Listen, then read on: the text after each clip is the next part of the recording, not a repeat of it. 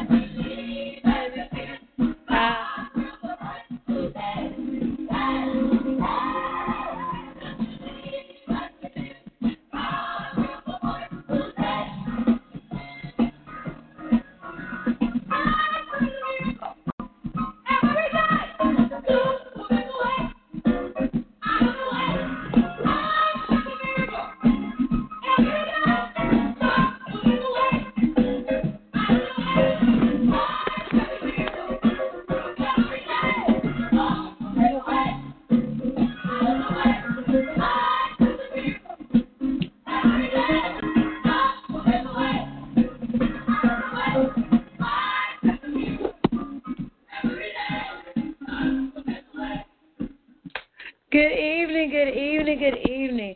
Welcome to Monday Night Bible Study Intercessory Prayer. This is Sister LaShawna. Good evening, everyone. Good evening. Good evening. Good evening. We are in for a treat once again. Good evening. We have Elder June Malcolm tonight. If you have not been with us, hold on. I'm having the whole thing going here. If you have not been with us, she is teaching she is teaching the word. Amen. So, without further ado, Prophet Bob, would you like to open us up in prayer? I'd be honored to, Minister Shauna. Thank you. Good evening, everybody. Praise the Lord. Hallelujah. Glory to God. Amen. Father, first and foremost, forgive me of every sin I've committed. You know the things that I've done wrong today because I could not hide anything from you. Hallelujah. I can crawl under a rock and you'll still find me out.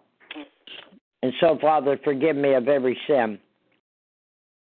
Wash me, cleanse me from all unrighteousness in the precious blood of the Lamb.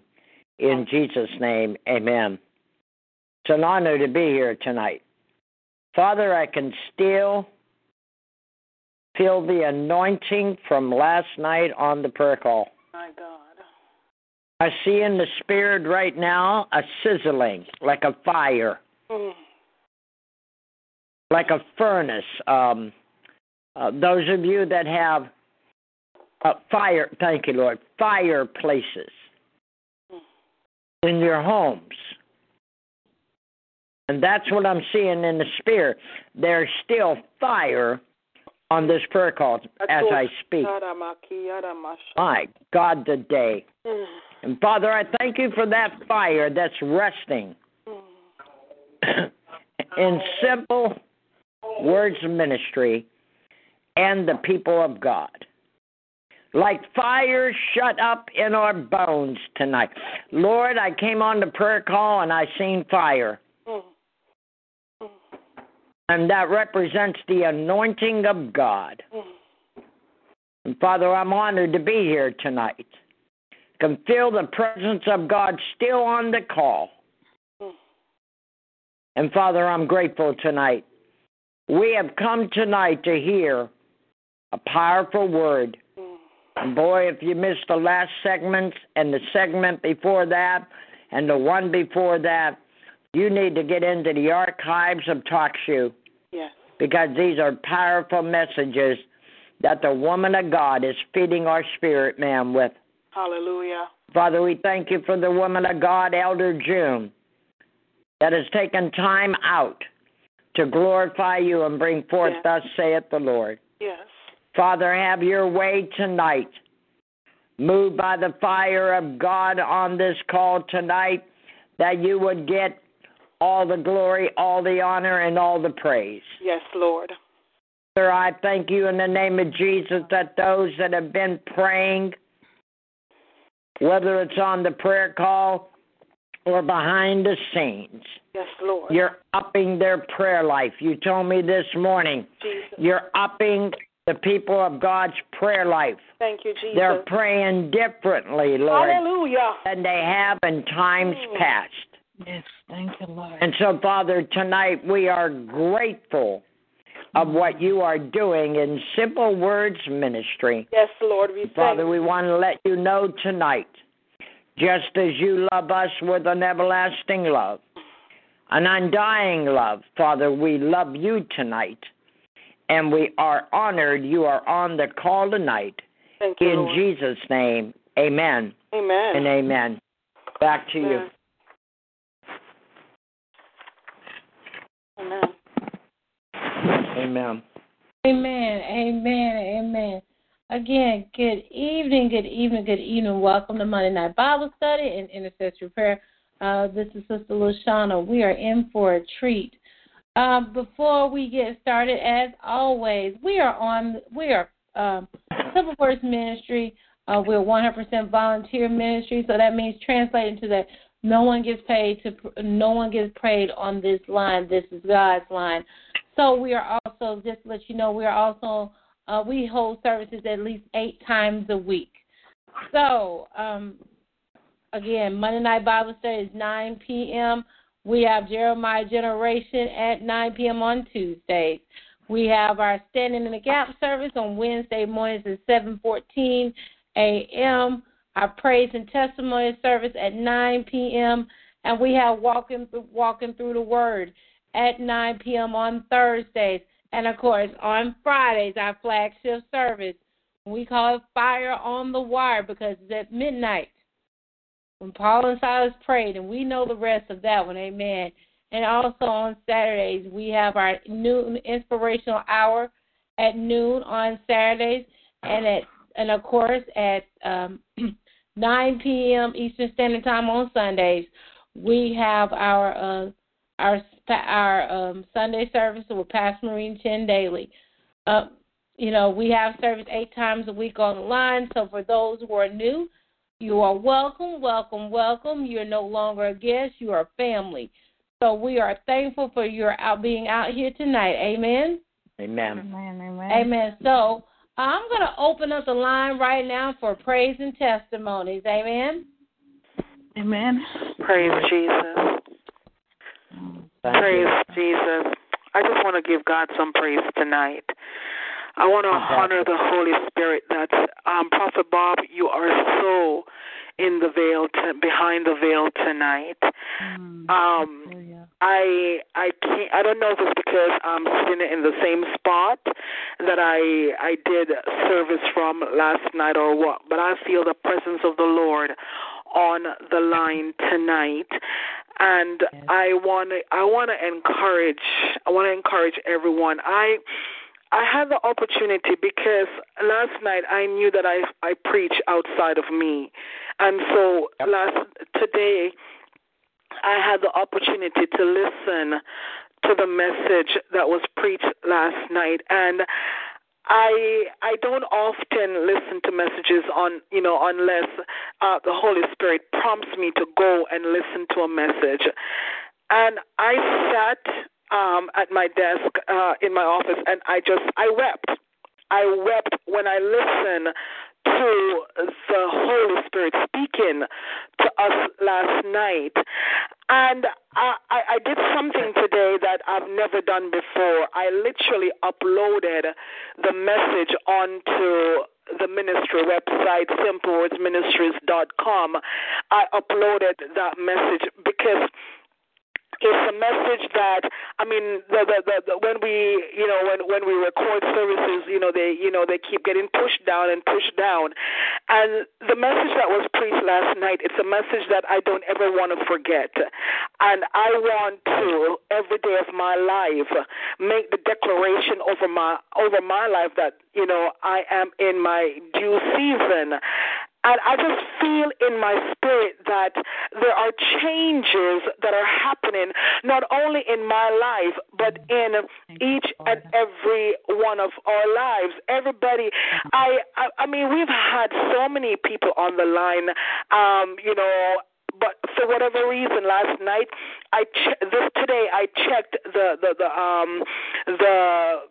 the report as to how many people were on the conference line alone, and while it may not seem to be a lot, we had 48 people on the conference line alone, and then we had people in the Skype room and in the talk show room. Skype you can count, talk show you can't. So we get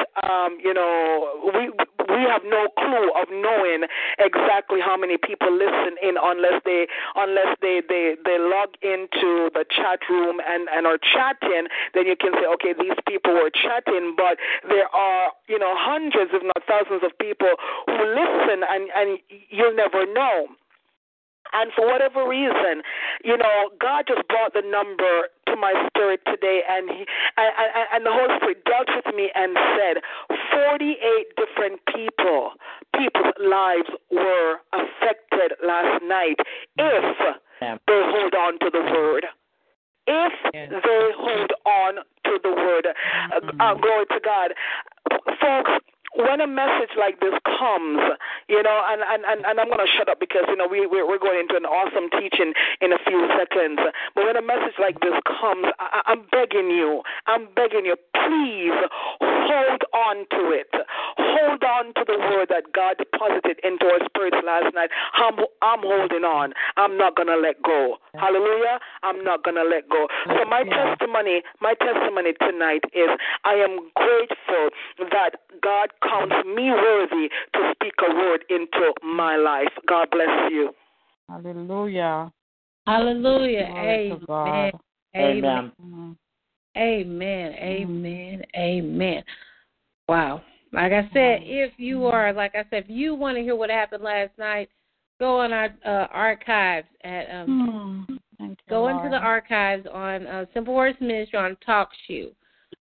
If you cannot find it in your own Facebook, inbox Pastor Marine or any one of the Simple Words Ministry members, and we will send you a link. Amen. Yes. Amen. Amen. Amen. Glory to God. Okay, I'm going to open up the line one more time for praise reports and testimonies. Amen. I got a testimony. Good night, everyone. Glory to God. Amen. Oh, glory to God. I'm telling you, I'm so grateful. I'm grateful. God is so faithful. I'm thankful again for all your prayers today. Thanking God, Thank you, Pastor Maureen. Thank you for the word.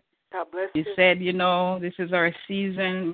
God is doing great things. And from the time we went to the conference until now, God is just, He's really answering and He's manifesting His glory in our lives. And I'm here just thanking God because I'm telling you, today when I went for that interview, oh my goodness, from the time I left to the time I was waiting, God was working. And, I went there and I sat into the area. They told me to wait in the waiting area. And the manager came and got me a little bit late, and she kept apologizing. As I was walking in, I was saying, it's okay.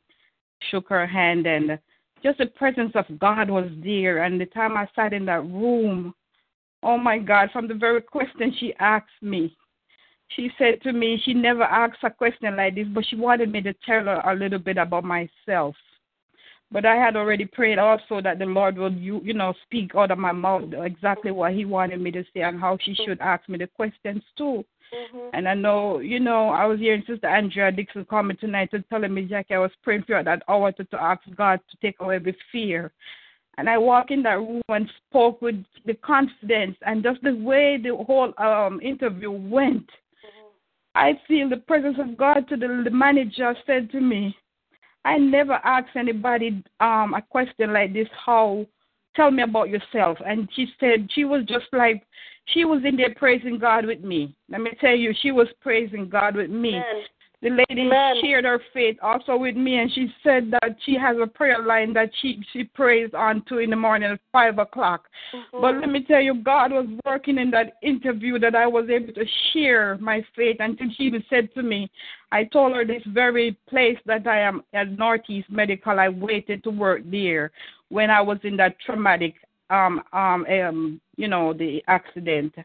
And I told her, look at what God has done, and I shared about me returning on the, and since I came back, I've been applying.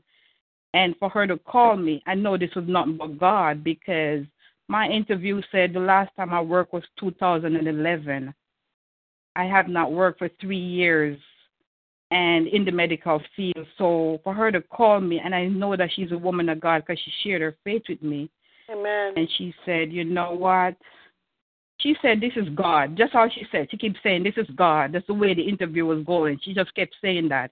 The way you speak to me today, she said, God, no, I needed this. Because I was just like encouraging her too. And I told her that I never used to be this way, but because God has changed my life, I no longer try to do things on my own. And I try to depend more on the Holy Spirit, because that's what my mother always told me. Stop trying to do it on your own, Jackie. And I know I mess up, I fail. Sometimes I'm still a little stubborn. But, I was just sharing with her. But in the end, she said to me, let the girls take you around. Wow. And she took me around and brought me in the conference room. Yes, and then one of the nurse and the other two medical assistants, because they want me to work in the back office in the clinical. So they actually sat back there, kind of talked with me. Then the lady, the last one that took me around, she let me meet all the other staff, them. Wow. Now, she did not tell me yet, here, Jackie, you have, but she told the girl in the end after I met everybody, they were also friendly, shaking my hands. I shake everybody's hand. I was feeling like the room was lighting up as I was walking around, because I feel the love and just that feeling of, this is where God wants me to be. And like I said, I'm just in advance, I'm saying thank you. But in the end, she told the lady that showed me around, said, tell her I'll call her this week. But, just the fact that I even went there, just the fact that God brought me there and the interview went well and I did not hide God. The fact that God brought me there at this interview at this day to share my faith, even to the girls them in the back, and they said I have to work one Sunday of every month because the way the hospital work, everybody have to rotate, and it's only from 12 to 4. So they said I would still get to go to church in the morning and still come and work for 4 hours. And It's only once a month. But you know what? This is nothing but God. And I'm telling you, even when I said I did not work in the pediatric, but I worked in New York for 14 years with children in the special ed. And then I said I work at the daycare since I'm here in North Carolina, temporary. The lady said to me, the nurse and the other girls them said, well, that's fine because you have experience with children. And they were like, well, you only live up the street. They were like also like they welcoming me. But I just thank God for just the favor, like you said, cousin. You said the favor of God rest upon us. And today I saw that again. I see God just let me feel welcome and love. Yes, so I give God glory and honor for what he's doing. Amen. Amen. Amen. Amen. God is such an awesome God, and he's just merciful. So, Sister Jackie, I thank you for your testimony tonight, and others. We know that God can work. We know God has been working a miracle through our life. Amen. Amen. Amen. Hallelujah. So right now I'm going to pray, and then when we pray, we're going to. After I pray, the next person you're going to hear is Elder June. So let us pray. Father God, right now, Father God, right now, forgive me of all my sins, Hallelujah. deeds, thoughts, and actions, anything that is not of you. I do honestly repent, Father God. Father God, take it away, Father God, and renew a right spirit within me, Father God. Father God, wash me in your Son's precious blood, Father God. Forgive me of all my transgressions, Father God. And Father God, if I'm holding against anyone, anything against anyone, Father God, I let it go in the name of Jesus. In the mighty name Father of God, I just thank you tonight, Father God. And I receive your forgiveness in no other name but your Son's name of Jesus. Yes, Lord. Father God, you are my Abba Father, my El Shaddai, my Elohim, and I give you praise tonight, Father God. So right now, Father God, I ask you, oh, Father God, right now I ask you to apply your Son's precious blood over data portal, every phone line right now, Father God. I ask you to watch this line down. We plead the blood right now in the name of Jesus. Yes, because Lord. God does not want any distractions tonight, Father God. Holy Spirit, have your way. You are welcome on this line. Have your way tonight in the name of Jesus. Father God, you're my Abba Father. You're my El Shaddai. You're my Elohim. You're my Jehovah Rapha. You are my Rabbi. You are the great I am, and I give you praise tonight. I exalt you. I put no one before you tonight. So, Father God, I thank you for tonight. I thank you for preparing our hearts, our souls, and our minds tonight. Father God, right now I ask you to remove every distraction, every incident, or anything that is coming before us, Father God. I ask you to go before us so you can clear out the enemy. I thank you tonight for every blessing that's about to hit this line tonight and overtake each and every one of us on this line tonight. I thank you tonight that we can come before you and sit at the Master's feet tonight. I thank you tonight for what is about to go forth. So I lift up Elder June up to you tonight, Father God. In the mighty name of Jesus. Hallelujah. I lift her up to you. Father God, let your word come from her mouth tonight. Have her totally decrease as you shall increase right now in the name of Jesus. So, God, have your way tonight, Father. Yes, Lord. Have your way tonight. I lift up every member of Simple Words Ministry unto you, Father God. I lift up Pastor Maureen Chin Daly up to you, Father God, and her family up to you. I lift up our overseers up to you, Father God. You see and you know what's going on. So I thank you for the blessing. I thank you for everything that's about to come forth. Thank you, Lord. God, tonight, I thank you. I thank you for deliverance tonight. I thank you for the evilness is being bound, and we command it to leave now in the name of Jesus. The mighty name I thank of you Jesus. for the spirit of infirmity leaving now in the name of Jesus. I thank you for trauma and stress leaving the body of Christ right now. In the name of Jesus. Oh, my God, my God. I pray tonight as this word goes forth, Father God, chains shall be broken off your people. Blind shall see, whether they're physically, mentally, or spiritually. They shall see you.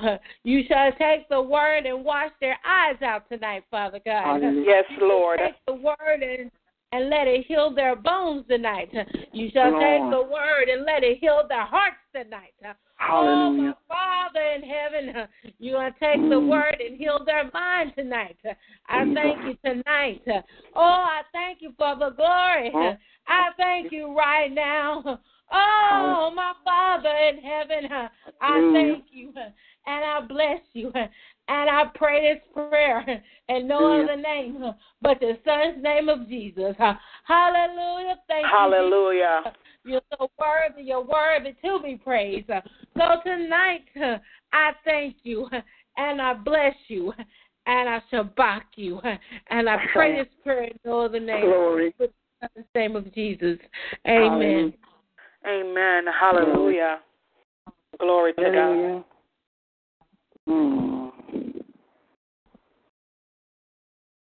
Bless, Lord. Bless. Elder June, have your way. Have your way. The line is now yours. Amen. Praise the Lord. Praise the Lord. Praise God. Hallelujah. Glory to God. I bless the Lord tonight. I'm so glad to be here one more time with my Simple Word Ministries family. I just got back from the polls last minute voting. I struggle with that decision because it seems like none of the parties are really offering anything from the book. But I thought it would be very irresponsible not to participate, so I went. Same here. It was a hard decision. Yeah. I went and voted, so I solicit everybody's prayer that the right government, yes, as it is written in God's book, will be elected tonight to rule our country. Amen. That the laws that they make will be conducive to our peace. Because we see where the world is going, and we know what the Bible says, and we know some things that have to happen. And we cannot change what the book says because it's the Word of God. But we still have a responsibility as Christians and children of God to supervise the entire process. In Jesus' name. So I did my civic duty, and the rest is up to the Lord. Amen. I bless Sister Jackie for her testimony. I really love Sister Jackie's testimony. Amen. I am watching over the young lady Kirby. I missed church last night at Simple Word because we were at the hospital watching with Kirby, and when we left her, it seems like she was on the improvement, and we got a report this morning that she was showing signs of improvement, and then later in the morning I got another report that she had stopped responding. It wasn't clear what she was not responding to, and I haven't been able to get any more answer for the rest of the day. But I've been occupied with Kirby all day with making sure that she stays alive.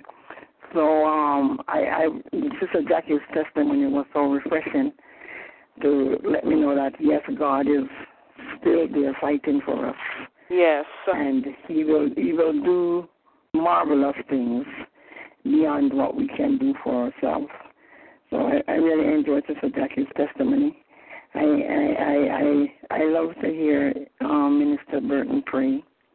It is so sweet. It is so wonderful to listen to you pray and intercede. So tonight I want to make a little announcement. This should be according to my schedule. Should be the second to last week that we deal with the adversary. So tonight and then next week I should close off the adversary, and then we will go into the next module to say what is man. So tonight might be the second to last lesson on adversary. So if you have any questions regarding what was presented before earlier, or even if in your reading you might have read something that I didn't read in my study and you want to bring it in, just indicate to me, and I will make certain that we listen and it's incorporated in the whole lesson. If you have a point, or if you have a scripture, or if you have a text, you are quite willing to share. Glory to God. Hallelujah. I am going to do a little bit of reading tonight to begin. And I know many times I just give the scriptures and I don't read them, but tonight I'm going to do a little bit of reading, and then we will have some discussion. So I'm going to be reading from Ezekiel chapter 28. That was where I ended last week. And Ezekiel 28 is a very pivotal chapter if you really want to understand the adversary, if you want to understand the devil or to understand Satan. Ezekiel did a pretty good job of laying out the old structure in Ezekiel 28 and show us what we do need to know about the adversary. So if there's only one chapter you could read in the Bible about the devil, Ezekiel 28 is that chapter. It's well-rounded, and it's very clear and it's very precise. The language here is not so mystical like in other parts of the book. Glory to God. So I usually use it because it's easy to understand and it's loaded with information. Glory to God. And I greet anybody who is new on the line and anybody who might still be wondering why we're taking 4 weeks of lessons to talk about the adversary. And just going to recap that previously when I was a young Christian, I was told not to pay the enemy any attention. And I suffered from not knowing him, from not knowing what he was capable of doing, from not knowing his methods of warfare, from not knowing his strategies, from not knowing what he wanted to really do to my life. I learned those lessons the hard way. And in crying out to the Lord, he led me to the scriptures, and I realized that the Bible does not skimp an information concerning the adversary. We do need to know who he is and how he works if we're going to be victorious in our warfare against him. Somebody once asked me the question, if I don't ever resist the enemy, can I still go to heaven? And I said, yes, you can. Resisting the enemy is not a prerequisite to go to heaven in the context that the question was being asked. But I said, let me ask you a question. Why would you give your enemy access to beat you up and destroy your life prematurely when you have power over him? What are you benefiting? Why would you do that? Why would you allow your adversary to come in and destroy your life when you have the power to stop him?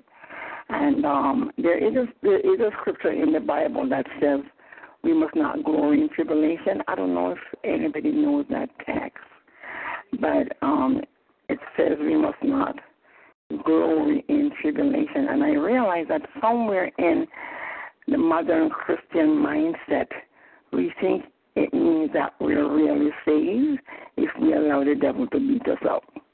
If we don't resist and we can suffer through his onslaught, that means that we're really saved. And the Bible disagrees. The Bible says we must not take pride in the fact that we allow the enemy to beat us up.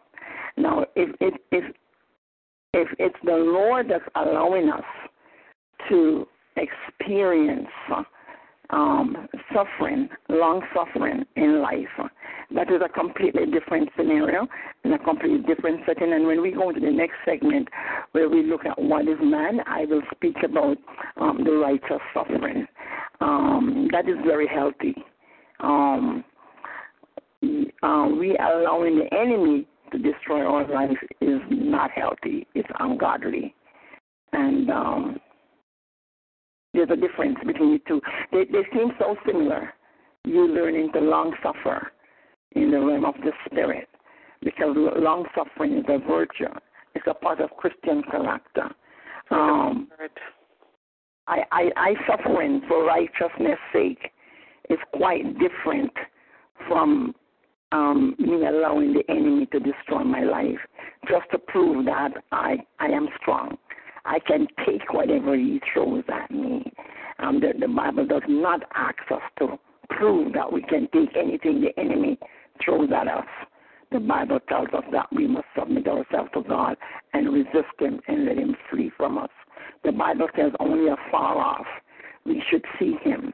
So I should not glory in testimonies that say something like, the devil is on my back, or the devil is on my head, or the devil is doing whatever it is that people say the devil does to them.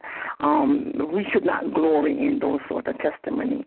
But a couple generations before the one we're now serving, my grandmother's generation, they seem to have been misled that way, and many people had that mindset that if they were sick for God, and if they were hungry for God, and if they were poor for God, and if they had nothing for God. And there are even some scriptures that that you can use to justify those positions, but those are that's a gross misuse and misinterpretation and misunderstanding of the scriptures that are used to do those things, to teach those sort of doctrine. The Bible says that God desires that we be in good health, that we experience divine health, and that we prosper, and that we have abundance. And so just want to clarify that if you do have the mindset that to suffer lack and always be defeated by the enemy, that is not a position that you should be satisfied with as a child of God, and that's not a position that God asks us to take. God asks us to take a position of victory, and so we have to get rid of the mindset that being defeated is a godly position.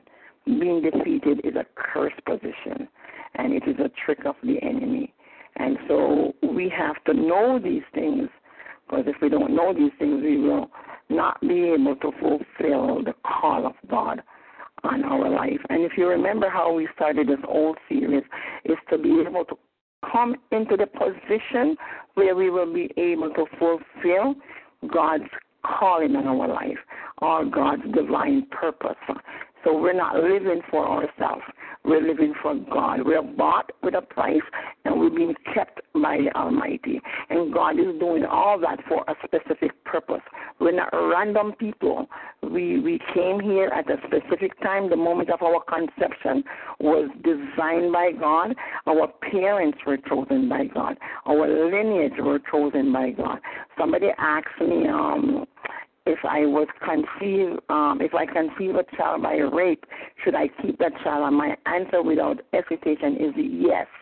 Glory to God. You might not be able to grow the child up if you're not healthy emotionally and psychologically, but at least carry the child to term, and you could give the child to somebody who will take care of the child if you can't get over that pain of that violation.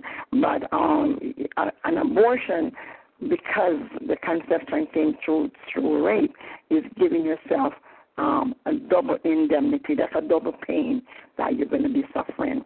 And usually the second pain, girls who are pregnant and aborting, they don't realize that until after they do the abortion. They'll realize, oh, wow, man, I'm not getting rid of this. It sits on my mind every day. So no matter how you get pregnant, you bring the child. No child is a mistake. Glory to God. And if you cannot endure with the child for whatever reason, and not just rape, whatever reason cannot endure, give the child up. Give the child up to the government, or to a family member, or to somebody who wants a child. There are so many people who want children and can't have children. But we're not here by chance. Each and every person that's on the earth, we have a specific purpose for God, a divine purpose. And that's the one thing that David says we ought to be seeking after. And Jesus says that we must seek the kingdom of God first and his righteousness, and everything will be added unto us. It's the same thought. There is this one thing that you need to do. And if you find this one purpose and find this one thing and dedicate your life to it, you will find that everything else fits into place like a puzzle, like a jigsaw puzzle.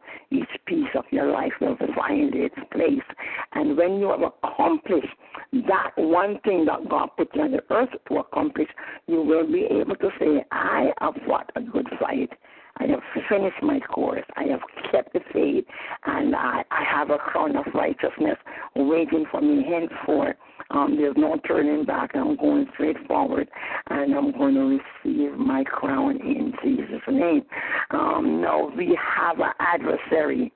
We have an enemy, and his purpose is to thwart or defeat or hinder or destroy everything that I just said to you. And so you find that by default, what you can understand is that if you don't know how to stop the enemy, then he will stop your purpose.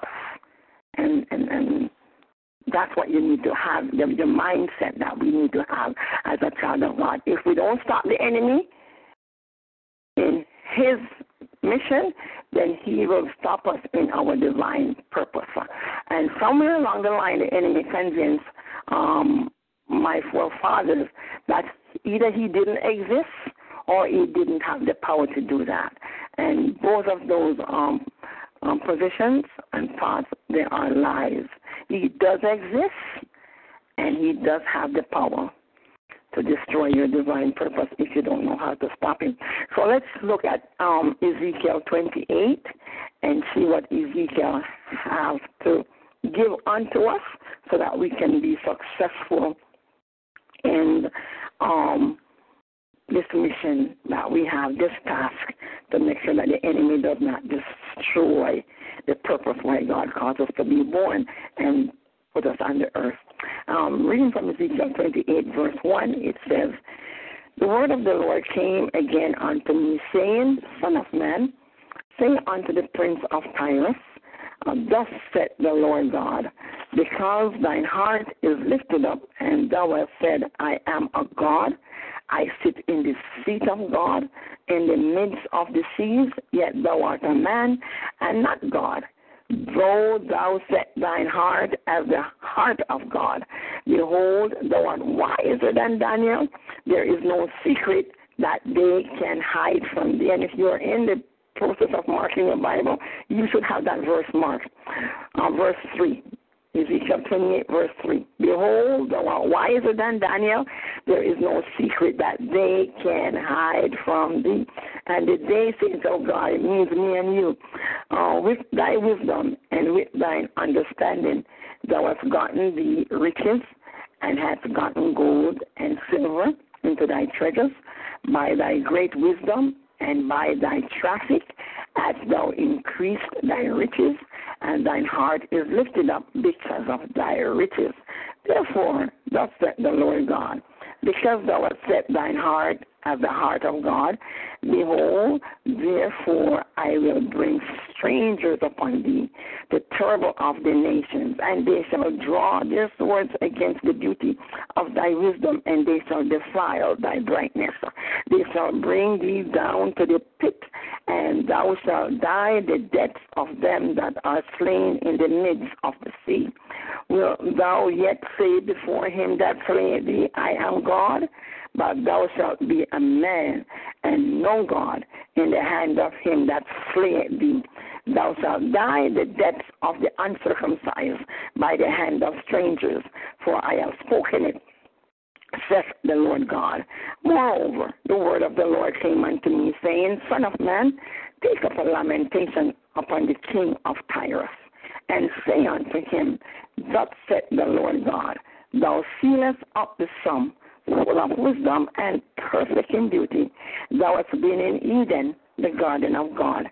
Every precious stone was thy covering, the sardius, topaz, and the diamond, the beryl, the onyx, and the jasper, the sapphire, the emerald, and the carbuncle, and gold. The workmanship of thy tabrets and of thy pipes was prepared in thee in the day that thou wast created.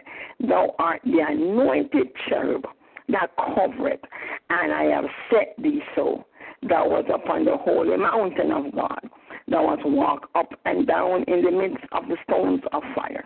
Thou wast perfect in thy ways from the day that thou wast created till iniquity was found in thee. By the multitude of thy merchandise, they have filled the midst of thee with violence, and thou hast sinned. Therefore I will cast thee as profane out of the mountain of God, and I will destroy thee, O covering cherub, from the midst of the stones of fire. Thine heart was lifted up because of thy beauty. Thou hast corrupted thy wisdom by reason of thy brightness. I will cast thee to the ground. I will lay thee before kings, and that they may behold thee. Thou hast defiled thy sanctuaries by the multitude of thine iniquities, by the iniquity of thy traffic. Therefore will I bring forth a fire from the midst of thee. It shall devour thee, and I will bring thee to ashes upon the earth in the sight of all them that behold thee. All they that know thee among the people shall be astonished at thee. Thou shalt be a terror and never shalt thou be anymore. That's Ezekiel 20, verses 1 to 19. Now, that's a very interesting text, and this text is very particular to me. I know this text before I found it in the Bible, before the Lord showed it to me in the Bible, before I read it in the Bible. I knew this text, and when the first time I read this text in the Bible, I was literally shocked and dropped my Bible and trembled for a while before I could pick it up back again and actually look and say, that was what I actually just read in the Word of God, because the Word of God is truth and in it is no lie. As I read this in the Bible, it frightened me, because the first time where I heard this, it was from the enemy. It was from the adversary. I had a vision once of the enemy. I was a very young Christian and didn't know anything. As I said, my education in the church did not involve knowing anything about the adversary. We were just supposed to pretend he doesn't, just ignore him. And so he attacked me one day in my sleep.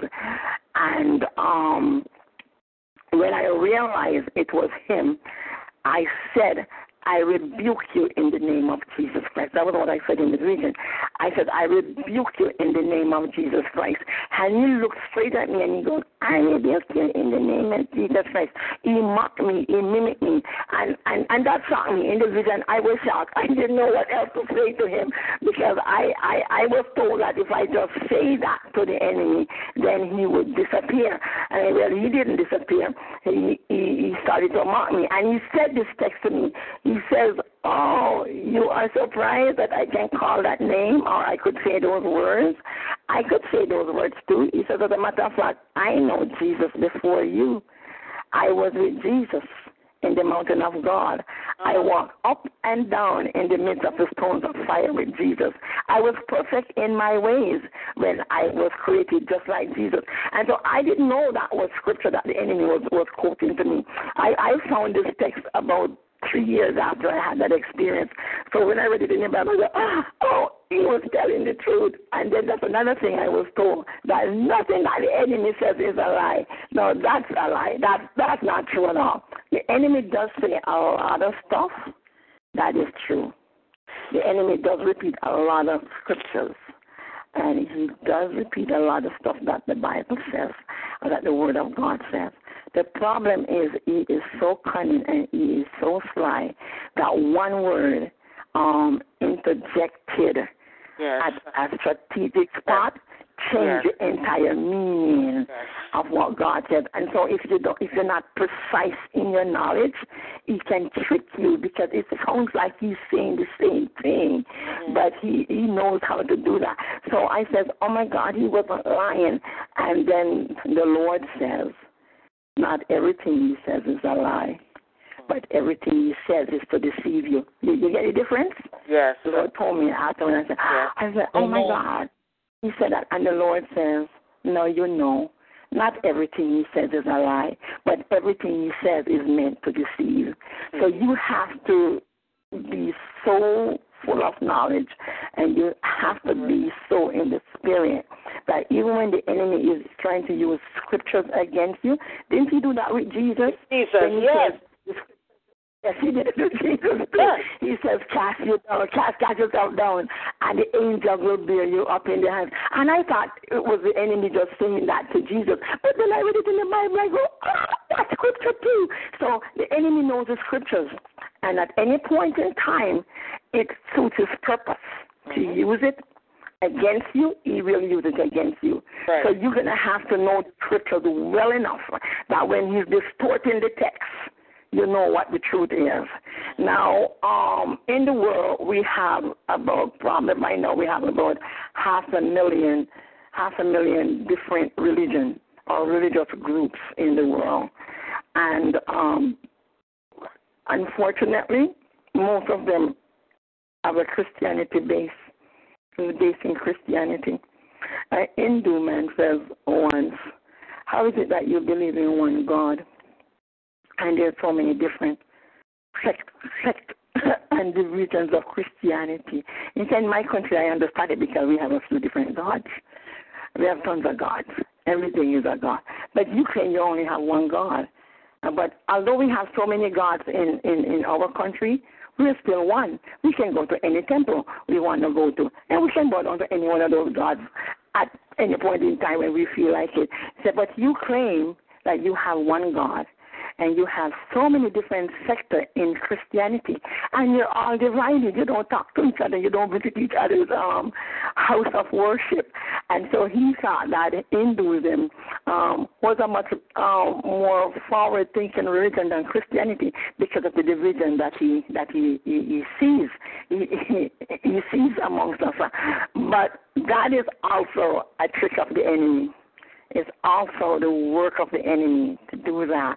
So you have to understand your faith and Christianity and Christ so well that even folks who are from a different religious base, faith culture, not all of them are against Christianity. There's some Muslim folks who really want to understand Christ and be saved. They're really asking to see if there's any truth to this matter.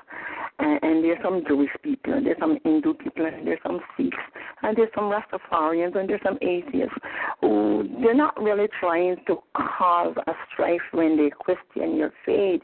They really want you to show them that it is the right way, it is the truth.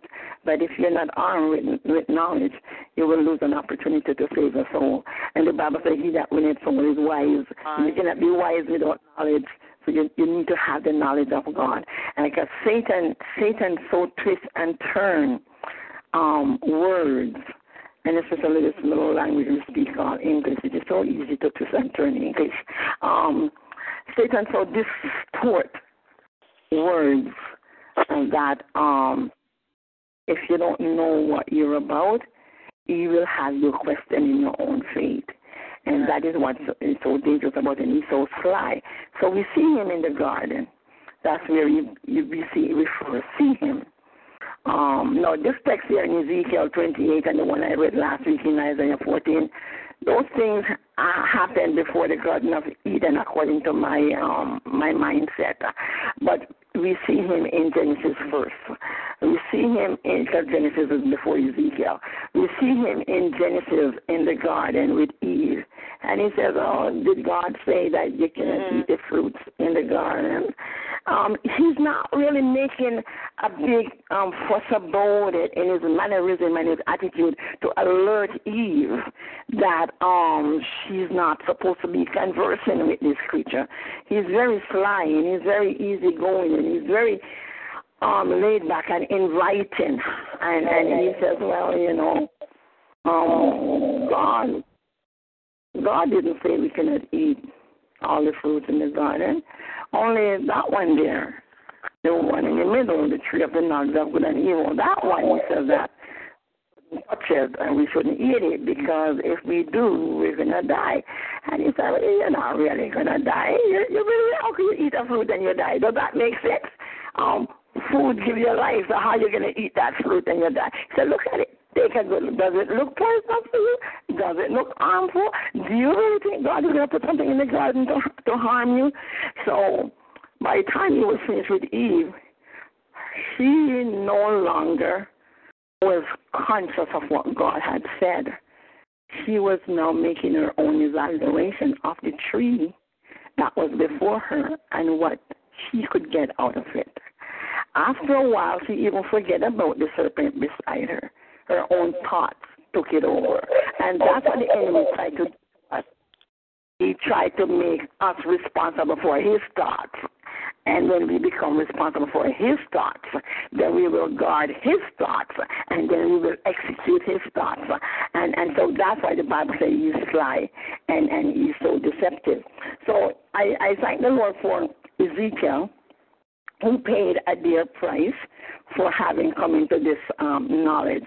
I paid a dear price to have the enemy tell me that he was with Jesus before I came here, and he was full of beauty, and he walked with God, and he was on the mercy seat, and I paid a dear price. So when I got up from that little attack by him, I was literally sick. I went to lay down quite healthy, young, healthy, and strong, and I woke up very sick.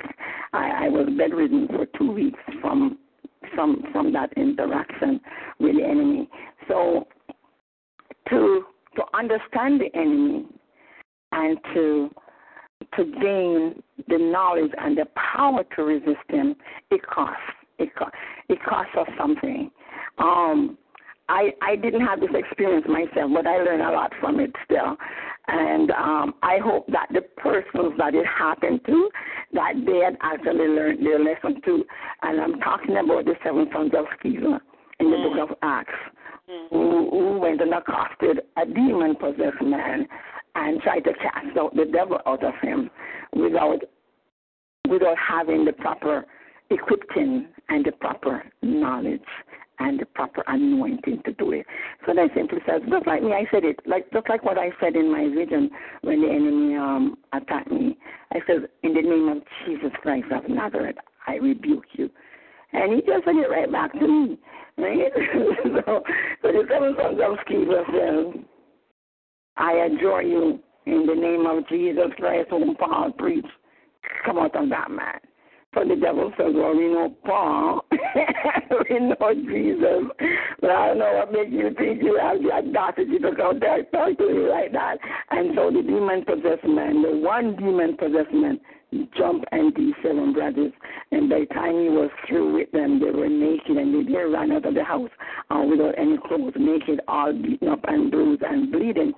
And so that's what I said, I hope they learned, because I learned from their experience and I learned from my experience that just simply speaking words, even if they're the right words, just simply speaking words to the enemy is not going to get you the victory over him.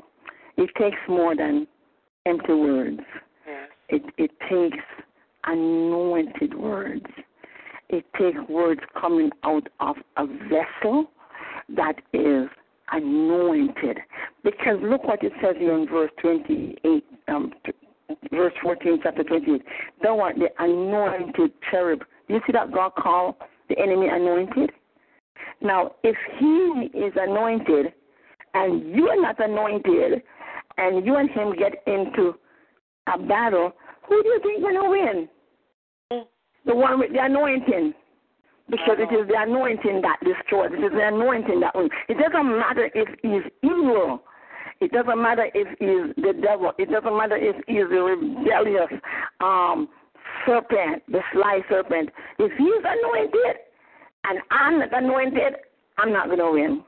Because the power to destroy your opponent comes from the anointing. And so I said, God is anointed. And God said, yes, he is. I saw it in the Bible. So don't be careless. He is anointed. He is anointed. And I said, so you didn't take that from him when you threw him out of heaven? And God said, no, I didn't. So why didn't you? You cast him down to earth. Why did you take away his anointing? And the Lord says, because I have to be true to me. And I cannot cheat. And there is a set day and a set time for everyone and everything to come into judgment. And I alter Lucifer's position beyond what he did to himself, then I would no longer be God. But I let you know he's anointed, so you can't be ignorant. They say, oh, I didn't know he had that power. I'm telling you he has it.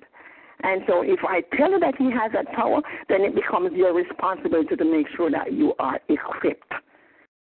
So you have to make sure that your anointing that you have supersedes his anointing. You can't take away his anointing because I gave it to him. But you have access to an anointing that he doesn't have access to. You have access to the anointing personified, the real anointing. And I will live in you, and I will be around you, and no matter how anointed Lucifer might be, he will be no match against your power.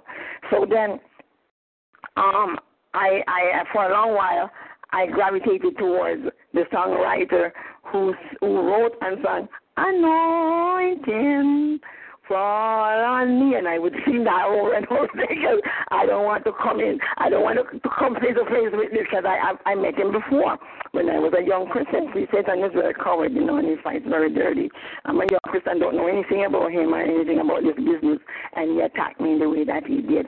Because if he can destroy me before I have sense, if he can destroy me while I'm ignorant, then it's done. He's not going to sit down and wait for me to come all powerful in knowledge, and then he has problem with me. So he will try. That's why some babies are aborted in the womb. Glory to God, because Satan is not taking any chance of any person coming out on this earth who might be called and chosen to carry the anointing of Christ and to give him trouble. So that's why he doesn't examine anybody, because he doesn't know the future. But he will just convince every single person. We used to think one time that it was only young unwed mothers who would consider abortion, and I came to a rude awakening when I found out that married women also committed a lot of abortion, and professional people, successful people with money and everything, they still commit an abortion. And I didn't understand that. I go, why would they commit an abortion? And the Lord told me it's the work of the enemy, and he will destroy any seed. He is a seed destroyer. And so it doesn't matter if you're rich and if you're professional and if you're successful, the enemy can still continue to destroy your seed. And if you don't have any better sense, you'll listen to him. So here we see Ezekiel, the Lord caused us to know by Ezekiel that the enemy is anointed. He carries a certain anointing. And so if you are going to resist him, you too have to be anointed. You don't have any choice. If you're not anointed, he's going to beat you up. He's going to have the upper hand when you fight. Now, in verse 3, it says that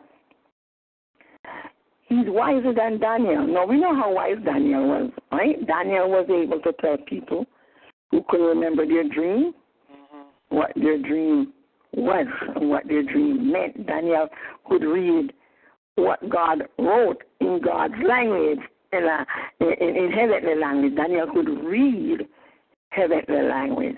Daniel was very wise. The Bible says that he was skillful in all wisdom and knowledge and science. That's what the Bible says of Daniel. And here I read now in Ezekiel 28, verse 3, that the enemy is wiser than Daniel. I said, God, how could that be fair? How could that be right that he's wiser than Daniel? And the Lord says, because he has years on Daniel. He was here before, and he's not careless. The Lord told me, so the enemy is not careless. He's diligent. He's dedicated. He's committed. He has great qualities. It's just that he had them unto evil. But if he had them unto good, then Lucifer would have been one of the greatest character in the whole universe. And we see that he was, right? Verse 15 says, you were perfect in your ways from the day that you were created till iniquity was found in you. Now look at how the Lord described him. Every precious stone, that's verse 13, every precious stone was thy covering. Now, can you imagine what Lucifer looked like? With all these precious stones overlaying his body. And the Bible says here that the workmanship of thy tabrets and of thy pipe was prepared in the day that was created. I cannot imagine Lucifer. Lucifer is beyond my natural mind to comprehend. Here is this creature, perfect in beauty, the Bible says, covered with every precious stone, and not only with all the glittering, beautiful stones of God's creation, but within his being were musical instruments, So Lucifer just had to move his body, and you will hear this sweet melodious music. That's a creature beyond my natural comprehension. And he was anointed, and he covered over the mercy seat of God. And that was the position that Lucifer fell from. And he was now relegated, if he wanted to, make himself visible to possess human beings. So I asked the Lord, I remember last week when I was there, I asked the Lord, why the earth? And I said, you were to go home and think about it. I can't come back. Because that was quite a question I threw at you. Why the earth? Of all the planets, God didn't just make one planet. Earth is not the only planet. There are tons of planets. And God knew that he put man on the earth. And then when he cast out Lucifer, this anointed being, this enormous, gigantic volume of a being that we cannot hide anything from. Now, I said this before, but I'm just going to repeat it here just in case you didn't hear me before previously. Satan cannot read our minds. The devil cannot read our minds. Although it says here there is no secret that they can hide from him, that we can hide from him. The days of you and I, there is no secret that we can hide from him. Although it says that, it doesn't mean he can read our minds. It doesn't mean that he can read our thoughts or the intent of our heart. It means that he knows how to get us to give away ourselves. He knows how to make presentations, and he knows how to interpret our response to his presentation. He knows how to interpret our eye movement and our body movement. He knows what we really mean when we speak. He's not subjected to misunderstanding or misinterpretation. He's so wise that he knows what we mean when we say what we say. Like if I say, Prophet Bob, I really love you, but I don't mean it, the devil know I don't mean it. And he might not tell you right away that he's lying, but he will make certain that by the time you figure that I'm lying, I am so embarrassed that no, you and I'm ashamed to have a relationship with you. That's how he works. He's not going to tell you, oh, she's lying, so I don't really like you. He will let you begin to believe. He will leave it alone. Oh, she says she loves him. Okay, he will leave it alone. But sure enough, he's going to set it up that by the time he reveals me that I don't like you, I am so embarrassed that I am now ashamed to even ask you to forgive me. He's going to set it up so good that by the time he reveals it, then I'm demolished. And that's what happened to a lot of our relationships in the church.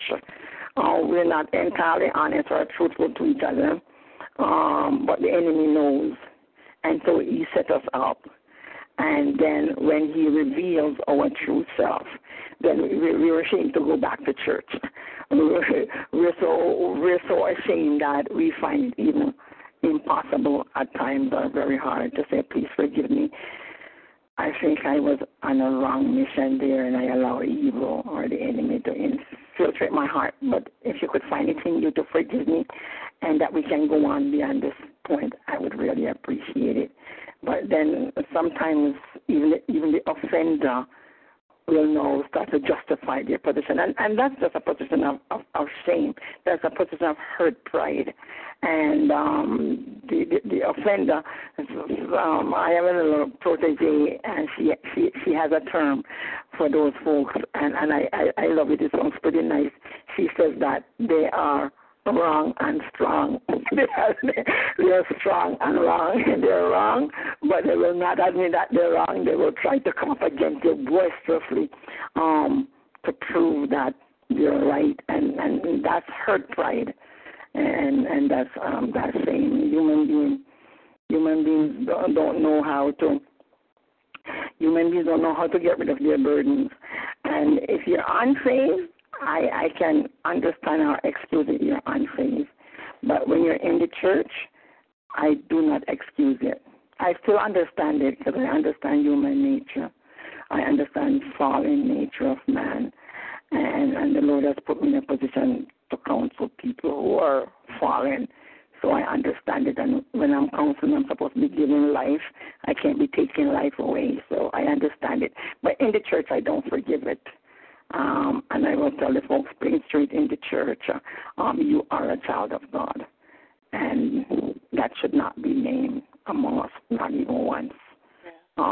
Before it went to the point where it is now, you should have asked for help. You should have known that you were weak. You should have known that the enemy was gaining ground on you, and you should have come for help. You don't wait until after the enemy slays you. And then, nobody helped me. You didn't ask for help. And you were being a hypocrite. You were pretending all along as if you were okay. You smiled, and you did the church thing. You came in every day, running around the place, speaking tongues more than everybody else, jump over all the chairs. So who saw that you were having problems? You should have asked for help.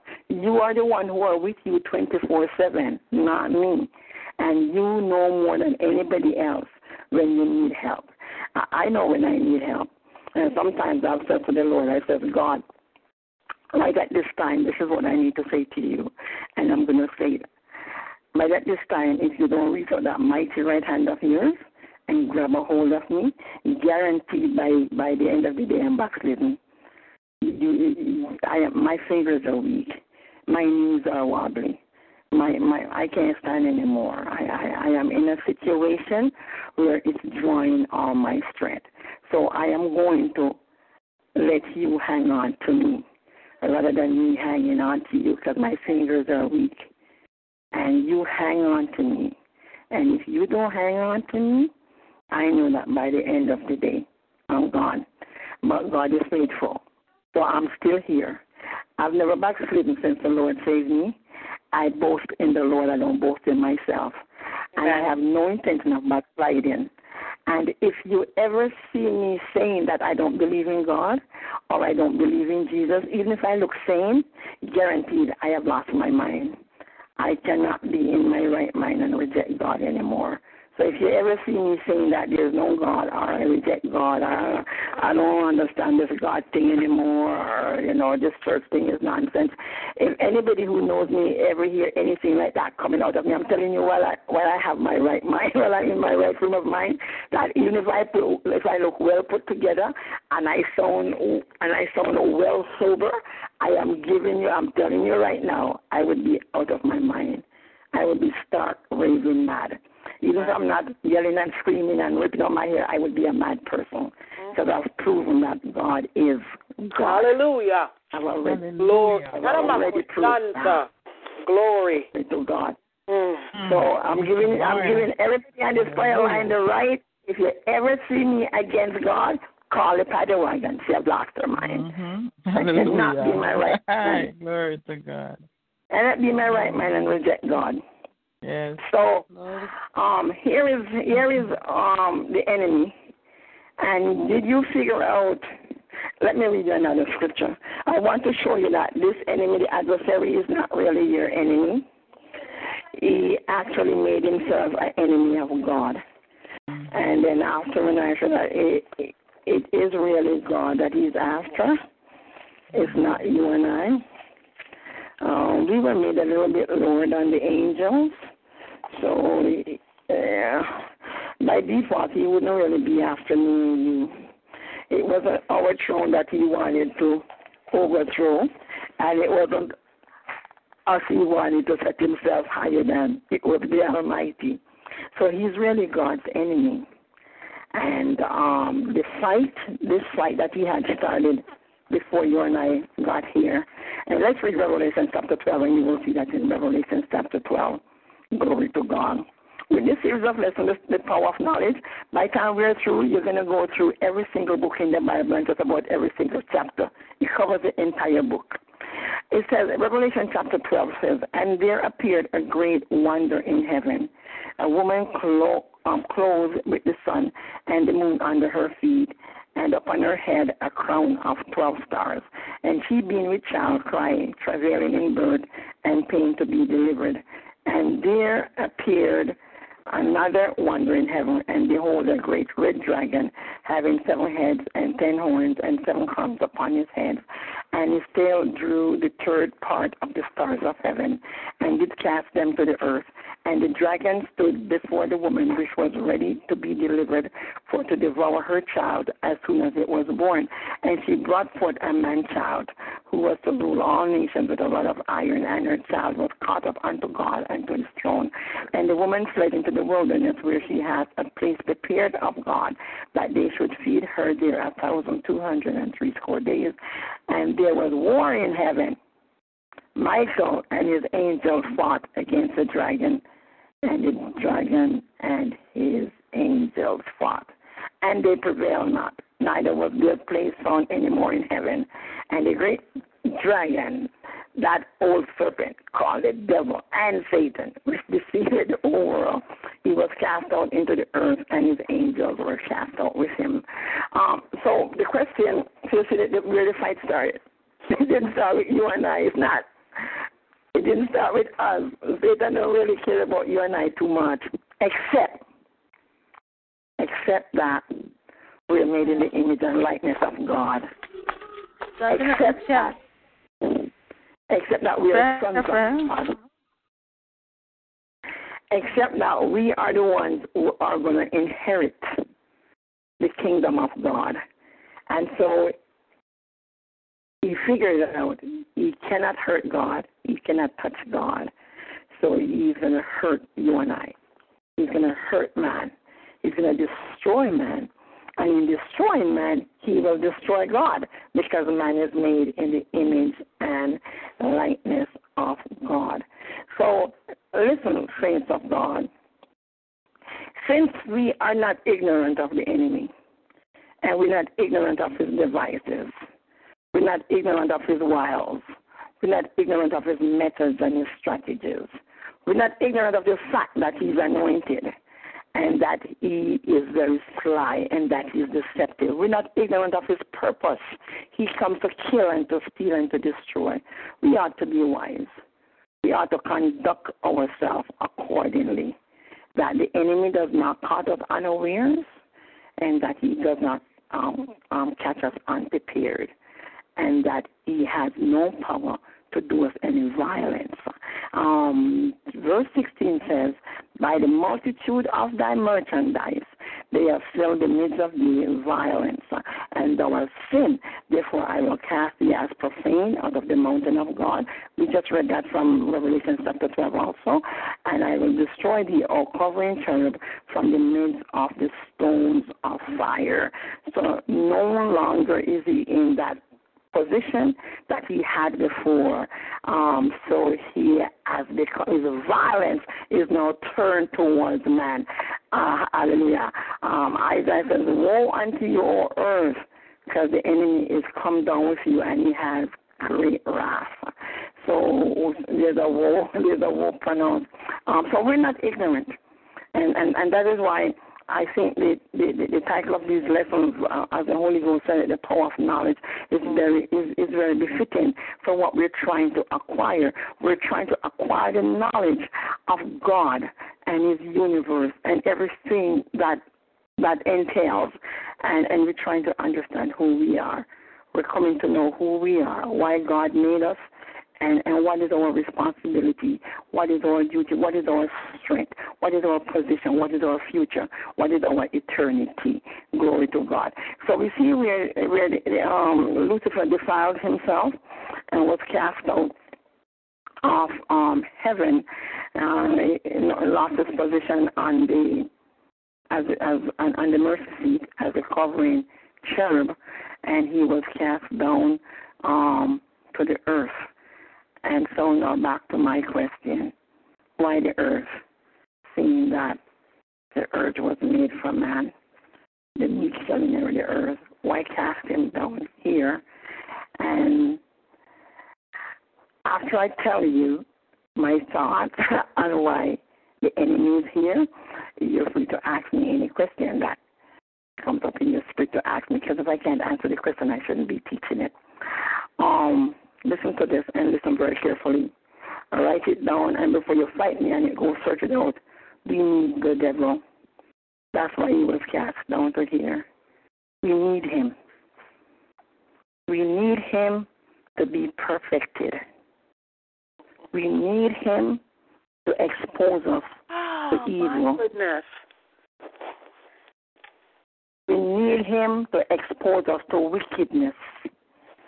We need him to let us know good and evil. God is good. Everything about God is good. But God knows evil. And God himself could not put evil upon us because he's good and he's loving. But if we don't know evil, if man doesn't know evil, man could never be like God. God knows both. God knows good and evil. As a matter of fact, God made a choice to be good. He could have been evil if he wanted to. God made a choice to be good. If I am going to be in God's image and God's likeness, I have to make the same decision. I could not make a decision to be good if I was not presented with evil. That's right. I wouldn't know what light means except I know what darkness means. I wouldn't know what it means to be saved, to evaluate what it means to be saved, except I'm fully conscious of what it means to be a sinner. So evil is the opposing force to my eternal life.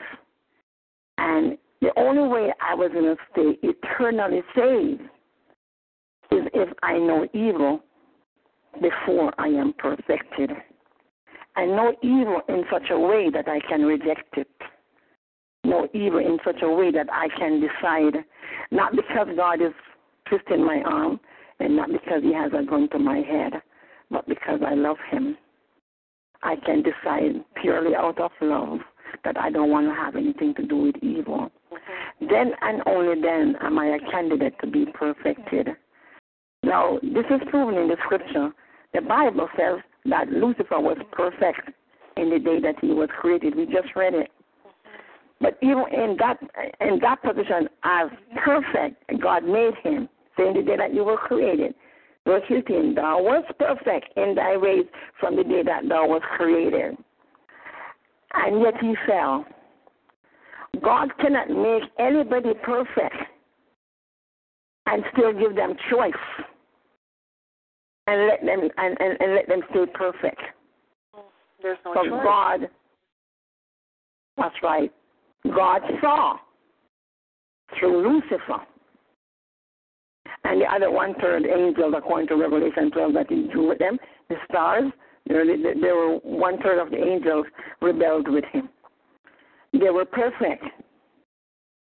But even from that position of being perfect, they rebelled against God. So God was not going to do that with man again. So man was not made perfect. Before Adam and Eve sinned, they were not perfect. They were innocent.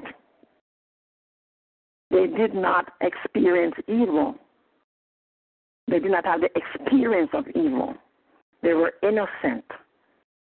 God allowed them, by giving them choice, God allowed them to make their decision about evil.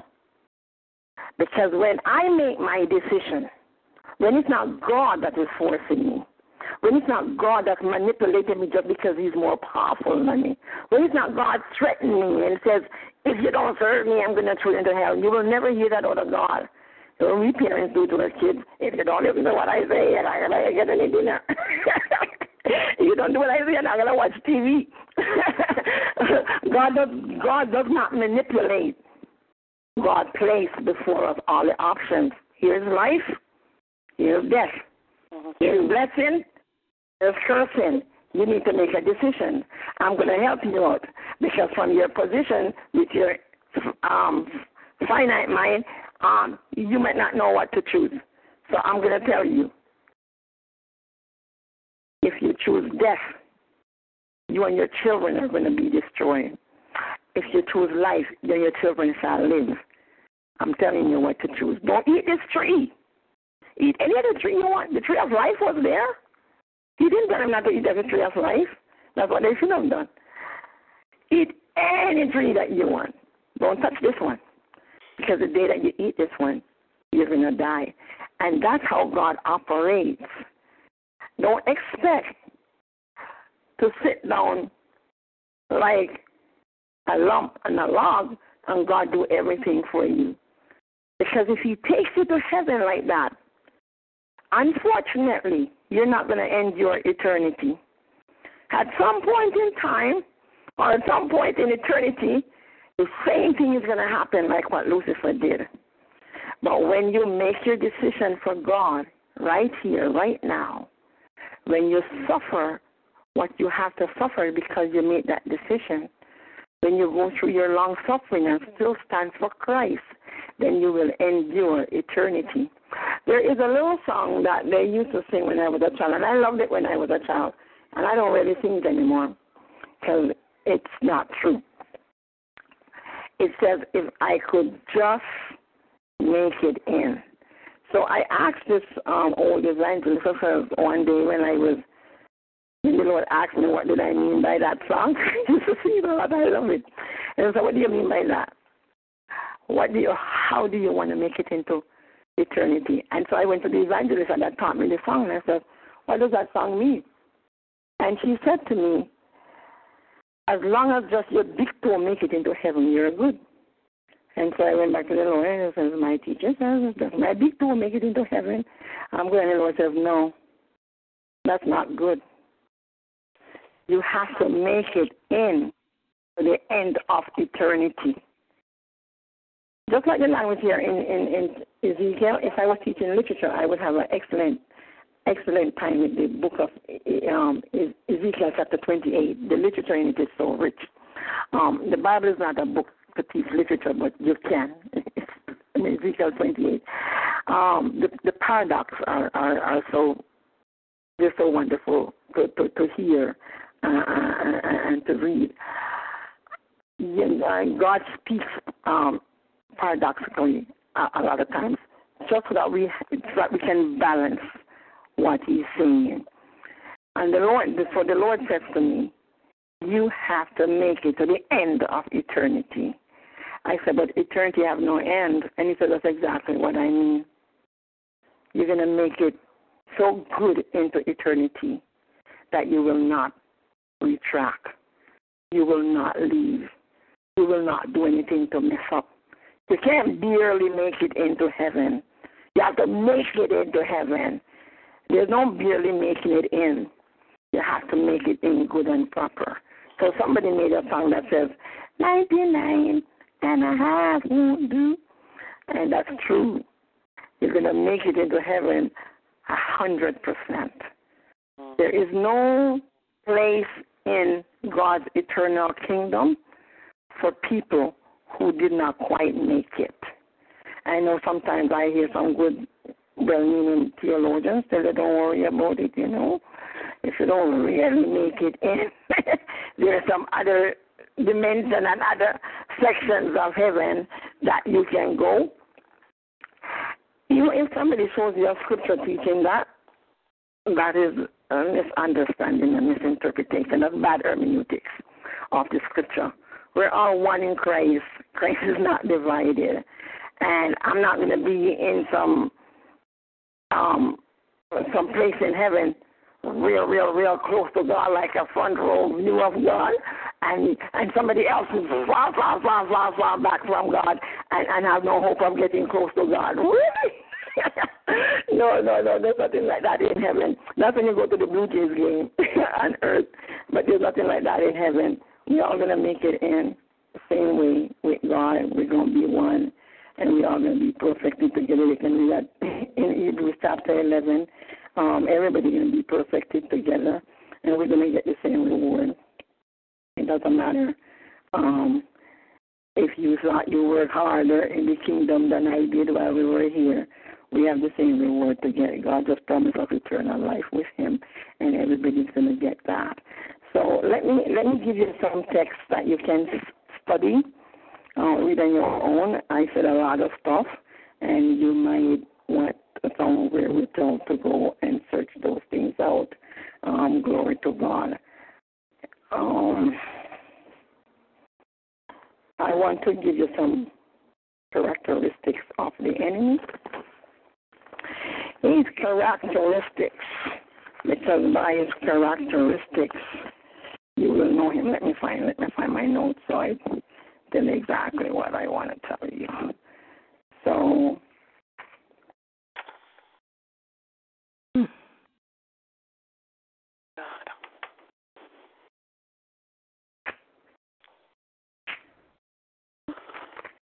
if you know it is the enemy characteristics, you are 60% there of being victorious over him at all times, because you know him, and it is lack of knowledge that destroys us.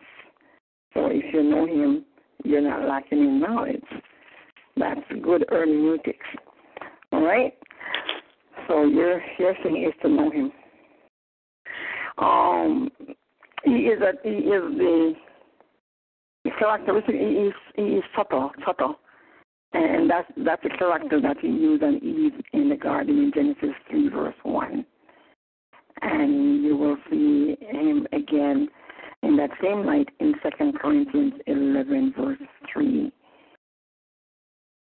He is subtle. He knows how to search out the weaklings and attack the weaklings. He doesn't attack you if he thinks that you're going to destroy him. He will hide from you. He will flee from you. But if you're weak, he will search you out. And he will trick you. Genesis 3 verse 1 and 2 Corinthians 11 verse 3. He is slanderous. He's right in Job 1 verse 9. He is very slanderous. And so anybody on the line tonight, or if you know anybody who loves to slander people, that's satanic characteristic. You should take a lamentation for that person and try to help them. He is fierce or violent. That's in Luke 8, verse 29. So if you're a softy soap, if you're a little putty cat, he's going to get you. You need to be a lion, a fierce lion, rub off her whelps. He is deceitful. That's 2 Corinthians 11, verse 14. Fierce, again, is Luke 8, verse 29. And that's a text you ought to memorize. You're going to need it a lot in warfare against the enemy. Luke 8, verse 29. You need to know that in your heart. In the depth of your sleep, you need to be able to wield that sword against the enemy. Luke 8, verse 29. He is deceitful. 2 Corinthians 11, verse 14. He is powerful, as I told you. It's Ephesians 2, verse 2. He's powerful. Ephesians 2, verse 2, Paul tells you that. He is proud. 1 Timothy 3, verse 6. And we see that in Ezekiel 28. His beauty got the better of him. And he is cowardly. James 4, verse 7. He is a coward. And he is wicked. 1 John 2, verse 13. He is cowardly. And if he is a coward, that's why you need to be skillful. Because the worst person that you can engage in battle with the person who is coward. Because they fight without reason. They're coward. If you think a coward was a person you didn't have to pay attention to, no, a coward is the worst person to be engaged in battle with. They do things without reason because they're afraid for their life. The enemy has power over the wicked. They are his children. Acts 13, verse 10, and 1 John 3, verse 10. He has power over a wicked heart. He can get them to do his will, what he wants them to do. That's in St. John 8, verse 44. St. John 8, verse 44. And let you know that if you're wicked, the devil can get you to serve him. Don't be a little bit wicked. It doesn't matter how much wicked you are, he can get you to serve him. Oh, this is a little bit of wicked. No, any wicked at all. When it's a little bit or a lot. He can possess mankind. He can possess humankind. And you'll see a good example of that in Luke 22, verse 3. Because he is a spirit. He blinds your natural eyes, and he can blind your spiritual eyes. Because he doesn't want you to see. And that was why he tricked our old generation by saying, Don't pay the devil any attention. He doesn't exist and he doesn't have any power. He blinded their eyes. He blinded the whole nation of Israel. And until now, they can't see Christ. He deceives. That's Revelation 20, verse 7 and 8. He entraps or ensnares. He lets you get yourself in trouble. 1 Timothy 3, verse 7. He ensnares. He troubles. 1 Samuel 16, verse 14. He will trouble you. And he will cause you to get into trouble. He loves trouble. He's a troublemaker. And all mankind, every single human being that has any of these characteristics that I just named out of the enemy, anybody possess any of them, they will be punished right along with the enemy when he is punished. And you'll find that in Matthew 25, verse 4-1. That's my lesson for tonight. Please study and read. And by next week, I should finish this section about the enemy. You should have enough information about him and enough knowledge about him that you can engage into a more in-depth study of him between you and the Holy Ghost and become equipped and grow in knowledge and grow in the power to fight for spiritual battle and to keep yourself from harm, keep yourself from evil. And the Bible says, my little children, keep yourself from evil. And not only yourself, but others, somebody else, somebody in your family, somebody in your church, somebody in your neighborhood. You'll be able to help somebody else escape the wrath of the wicked one. If you are equipped enough, you will save yourself and you'll be able to save others. And because of the enemy, people need to be saved. And next time somebody asks you, why is the devil on the earth? Why didn't God just destroy him? Give them this very intelligent, wise answer. Who would tempt you so that you would grow in grace and in the knowledge of the Lord?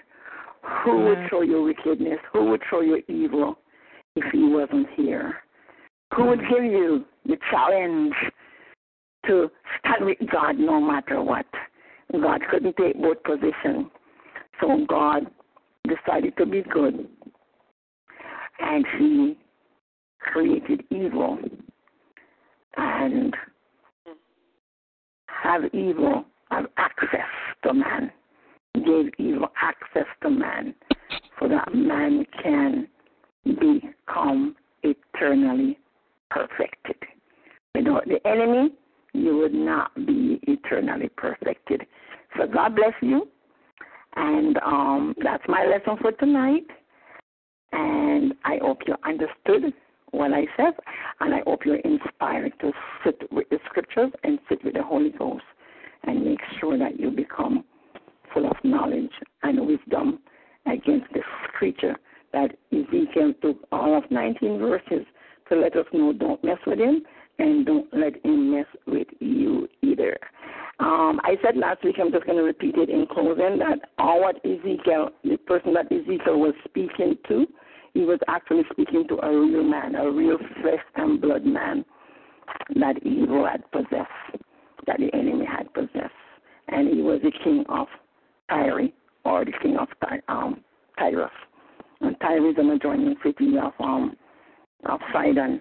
And it stayed in existence until Jesus Christ was here, and Jesus pronounced judgment on it because they never God gave them a lot of time, that nation of people, to get their business straight, but they were fraughted with a continuous relationship with the enemy. So finally, they were destroyed. So that country does not exist in the Middle East anymore. And that nation of people, the land is still there, but occupied by a different nation because they would not stop associating with evil. So God bless you in your studies, and I hope I am helping you, and I hope I'm challenging you to be filled with all knowledge. In Jesus' name, glory to God. Now I'm gonna pass pass the service back over to Minister Burton, and I'm still on the line to receive any questions that you might have. In Jesus' name, glory to God. Evangelist Burton? Amen. Amen.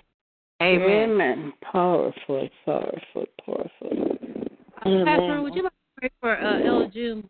He asked for comments and questions. Amen. Amen. Glory to God. Father, I thank you, I praise you, I glorify your holy name. Lord God, even now as I come before you, I ask, oh God, that you will wash me and cleanse me from all unrighteousness. Hallelujah. God, if there's anything in my life that will prevent my prayers, oh God, for your woman servant, Elder June Malcolm, hallelujah, I ask that you'll remove it right now. Remove every stumbling block in the name of Jesus. Hallelujah. Mighty God of Daniel, I place, oh God, your servant, Elder June, before you right now. In the mighty name of Jesus, I ask, oh God, that you will cover her from the crown of her head to the soles of her feet. I ask, oh God, that you will bloody her up now in your son's precious blood. I ask, oh God, that you will soak her in your son's precious blood. In the name of Jesus, God, I bind up every retaliating spirit. I bind up every backlashing spirit in the name of Jesus Christ of Nazareth.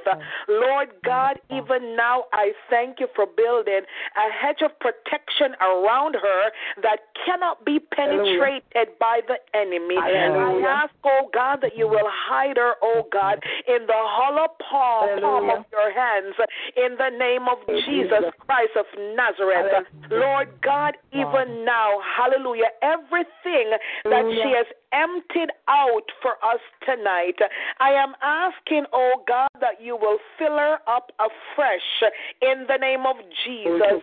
I am asking you, mighty God of Daniel, hallelujah, oh God, that you will anoint her once more, oh God. Lord God, grant her more knowledge, oh God, in the name of Jesus. Grant her, oh God, hallelujah.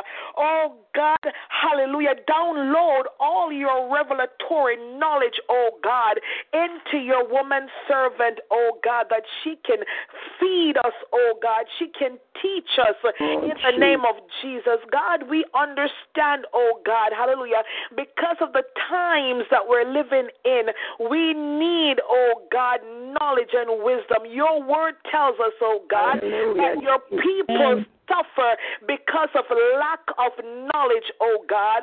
And so even now I ask in the name of Jesus, hallelujah, that you will continue to feed your people, oh God, in the name of Jesus. And Father God, even now, I thank you for your woman servant once more. I ask, oh God, that you will keep her, hallelujah, keep her protected, oh God. Keep her family protected, her household protected, oh God, in the name of Jesus. Protect her car, oh God. Protect her business. Protect her finances, oh God, in the name of Jesus. Let there be a supernatural blood covering in the mighty name of Jesus Christ of Nazareth. Because, God, I understand, oh God, hallelujah, with this knowledge, the enemy, oh God, will not sit back and allow us, oh God, to continue to hear from you, oh God, hallelujah. And so I ask, oh God, even now that any plots, oh God, any plans, any assignments that he has against your servant, I am asking, oh God, that you'll reverse in the mighty name of Jesus Christ of Nazareth.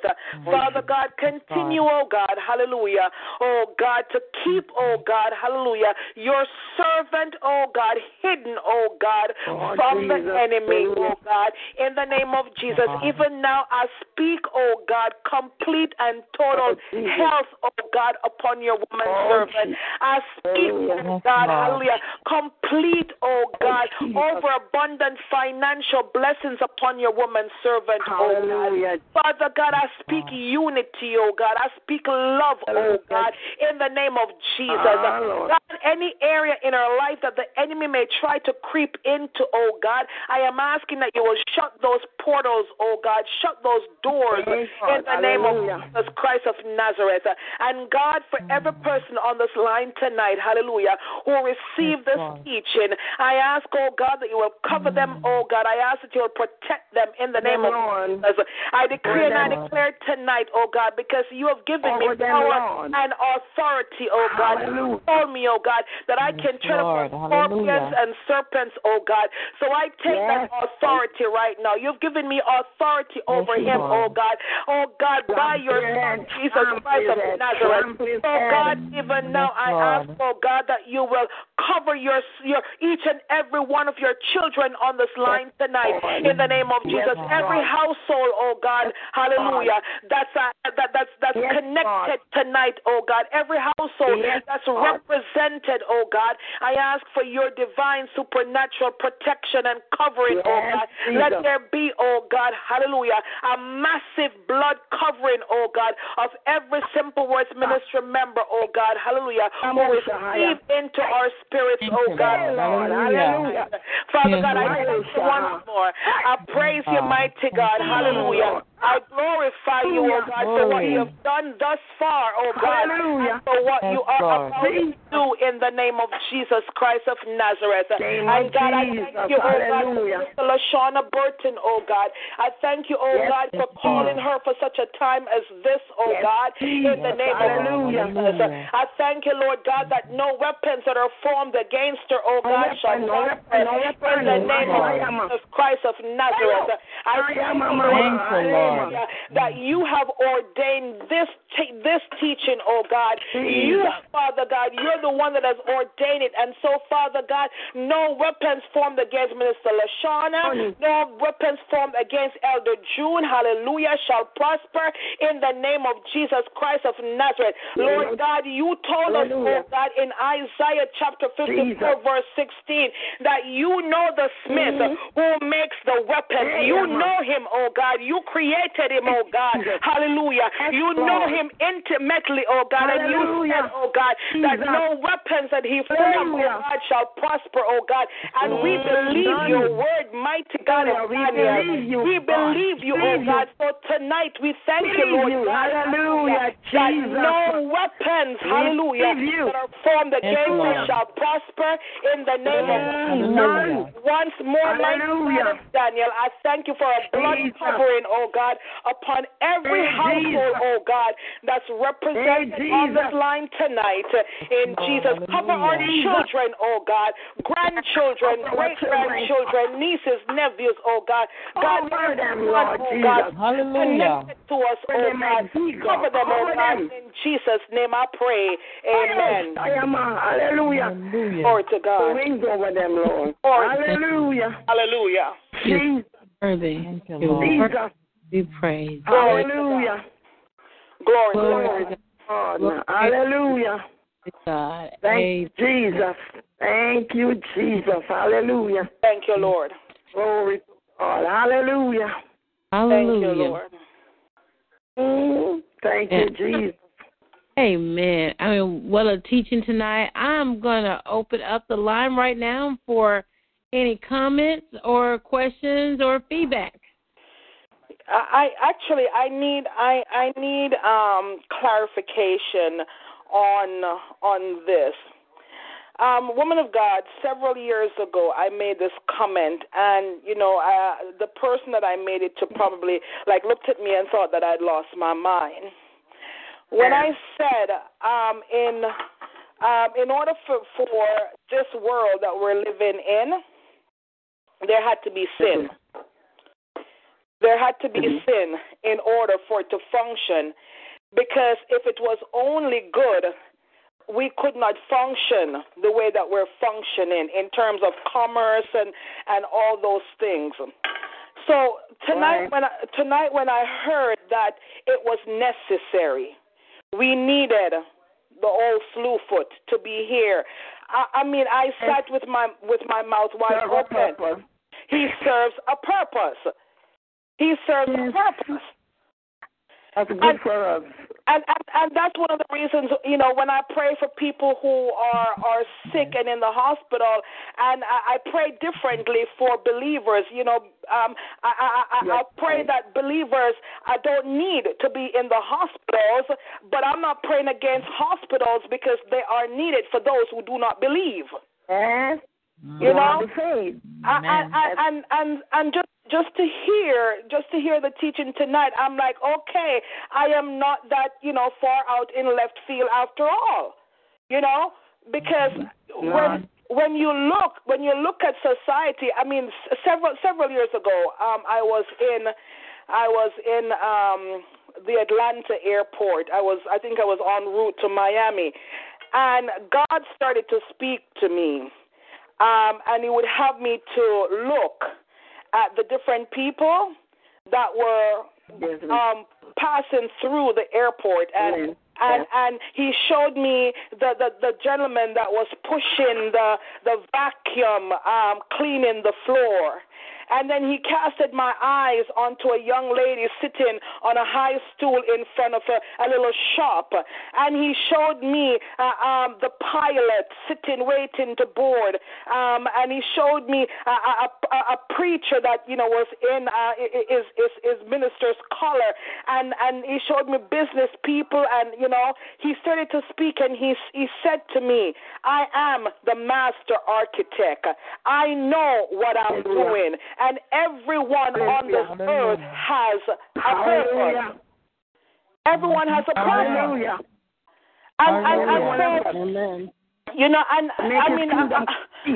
I'll be one of the first persons to say sometimes when we're saying Satan, the blood of Jesus is against you and all that, we need to stop for a minute because, purpose. Yes, it's the truth.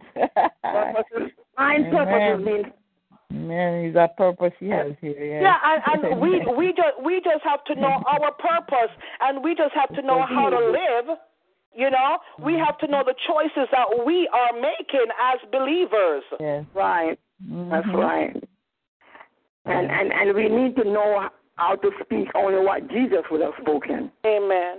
And many times when we say the blood of Jesus, Jesus would not take that position if he was in our place. Mm-hmm. When Judas was going to betray him, he says, friend. Mm-hmm. He called him, and he knew exactly what Judas was going to do. Hallelujah. But called him friend, and he dipped the sop and gave it to him. Dipping the sop in Israel and giving it to somebody, it means, I love you so much, I will die for you. I will do anything for you. My God. And he knew what Jesus was going to do. Now, you and I, if we know that somebody was sitting around the table with us, I was going to come across and cut our throat. We were not going to call him friend. And just stop it. It's the truth. Oh, my God. Yeah. So we need to, because Jesus says, my Father worketh hitherto, and I work. He only did the stuff that God told him to do, and God showed him to do. And that's where we need to come as children of God. As soon as I know that somebody have a heart against me, I turn the entire world against them. Jesus would not do that. Yes. So we need to stop acting like we are children of the wicked one. We start to act like we're children of God. We're supposed to only speak what Jesus would speak and only do what Jesus would do. And time is running out for us to get it right. But Pastor Maureen, when you started to speak, a scripture came to my mind, and I'm just going to read it tonight. It's Romans 8:19-21. I bless you for your comment, Pastor Maureen, because it helps to expand and open up the understanding of these unusual stuff that is being said in this segment, because these are not stuff that is said every day. That's right. Glory to God. That's right. We teach in the church that the devil have no benefit to us and serve no good purpose. The devil serves a good purpose to us. It's just too bad that because he's evil and he's wicked and he has turned against God, that he's going to spend eternity in damnation. But he's actually perfecting us. He's giving the other side of goodness so that we can be perfectly made. Romans 8:19-21 says, for the earnest expectation of the creature waited for the manifestation of the sons of God. For verse 20 is the key verse. It says, for the creature, which is us, was made subject to vanity, not willingly, but by reason of him who had subjected the same in hope, because the creature itself also shall be delivered from the bondage of corruption into the glorious liberty of the children of God. And in one sentence, what that says is, God made man originally to be susceptible to vanity or to sin. Thank God. Because he knew he could redeem us. So we were subjected to vanity and we're subjected to hope. God did that. The creature was made subject to vanity. God did that. So God was not surprised when Eve sinned. He had already had the antidote, but it's the way that mankind had to go to make certain that when we were perfected, we didn't fall, like how Lucifer fell. Because once you're perfected and fall, you can't be redeemed again. That's right. You can only be redeemed before you're perfected. And that is why God was not going to make us perfect and let us fall. And we would fall. You know, we always blame Adam and Eve and go, oh, if I was there, I wouldn't say, and I wouldn't have eaten the fruit. You would have. All of us would have eaten the fruit because we were subjected to vanity. So we would have eaten the fruit just as Eve eat the fruit. That's right. And, so we would have. So God, the position where we were at, and I'm going to do this in more detail when after next week, when I start to look at what man is, what is man. We're gonna do that in more detail to see how man really functions inside and why God made us like that. But when we are true, we will be just like God. We will have made our decision that this is what I want to be. Hallelujah. And God now will let us eat from the tree of life, and we will not rebel against God. There will be no uprising in eternity. Nobody will be trying to overthrow God and going to take over God's throne and being jealous of God, and evil will have no place amongst us. We would have already dealt with all of here, decided we don't want it, and that we're going to spend eternity with God. So we'll be good and safe, and God is good and safe. No more rebellion, no more sin, no more darkness, no more death, no more evil. We'll be good in eternity because we went through this way. Yes. My God. Hallelujah. Amen. Amen. I got a question actually, and this may be something you might have to discuss offline. Elder June, I had this vision like probably about 5 years, probably about more like 6 or 7 years ago.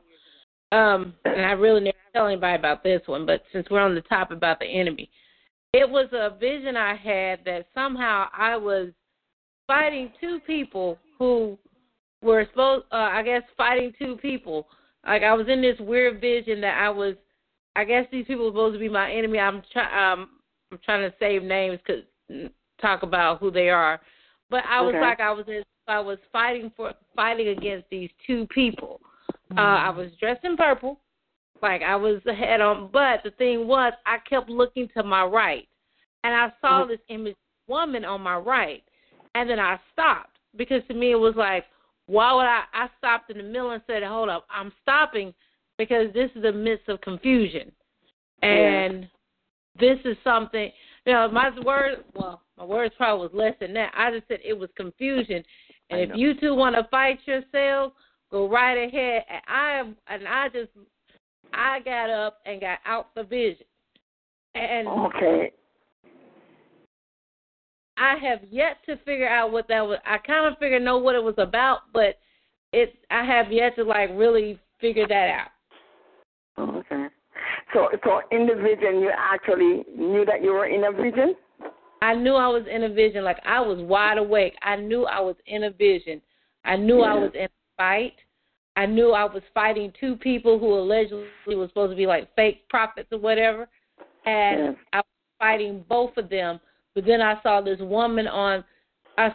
image of a woman sitting there watching this fight, like just watching how somebody always pit people against each other and have like a spectator sport. Yes. And I stopped. I said, hold up. This is when I was new to all this. I said, hold up, this ain't right.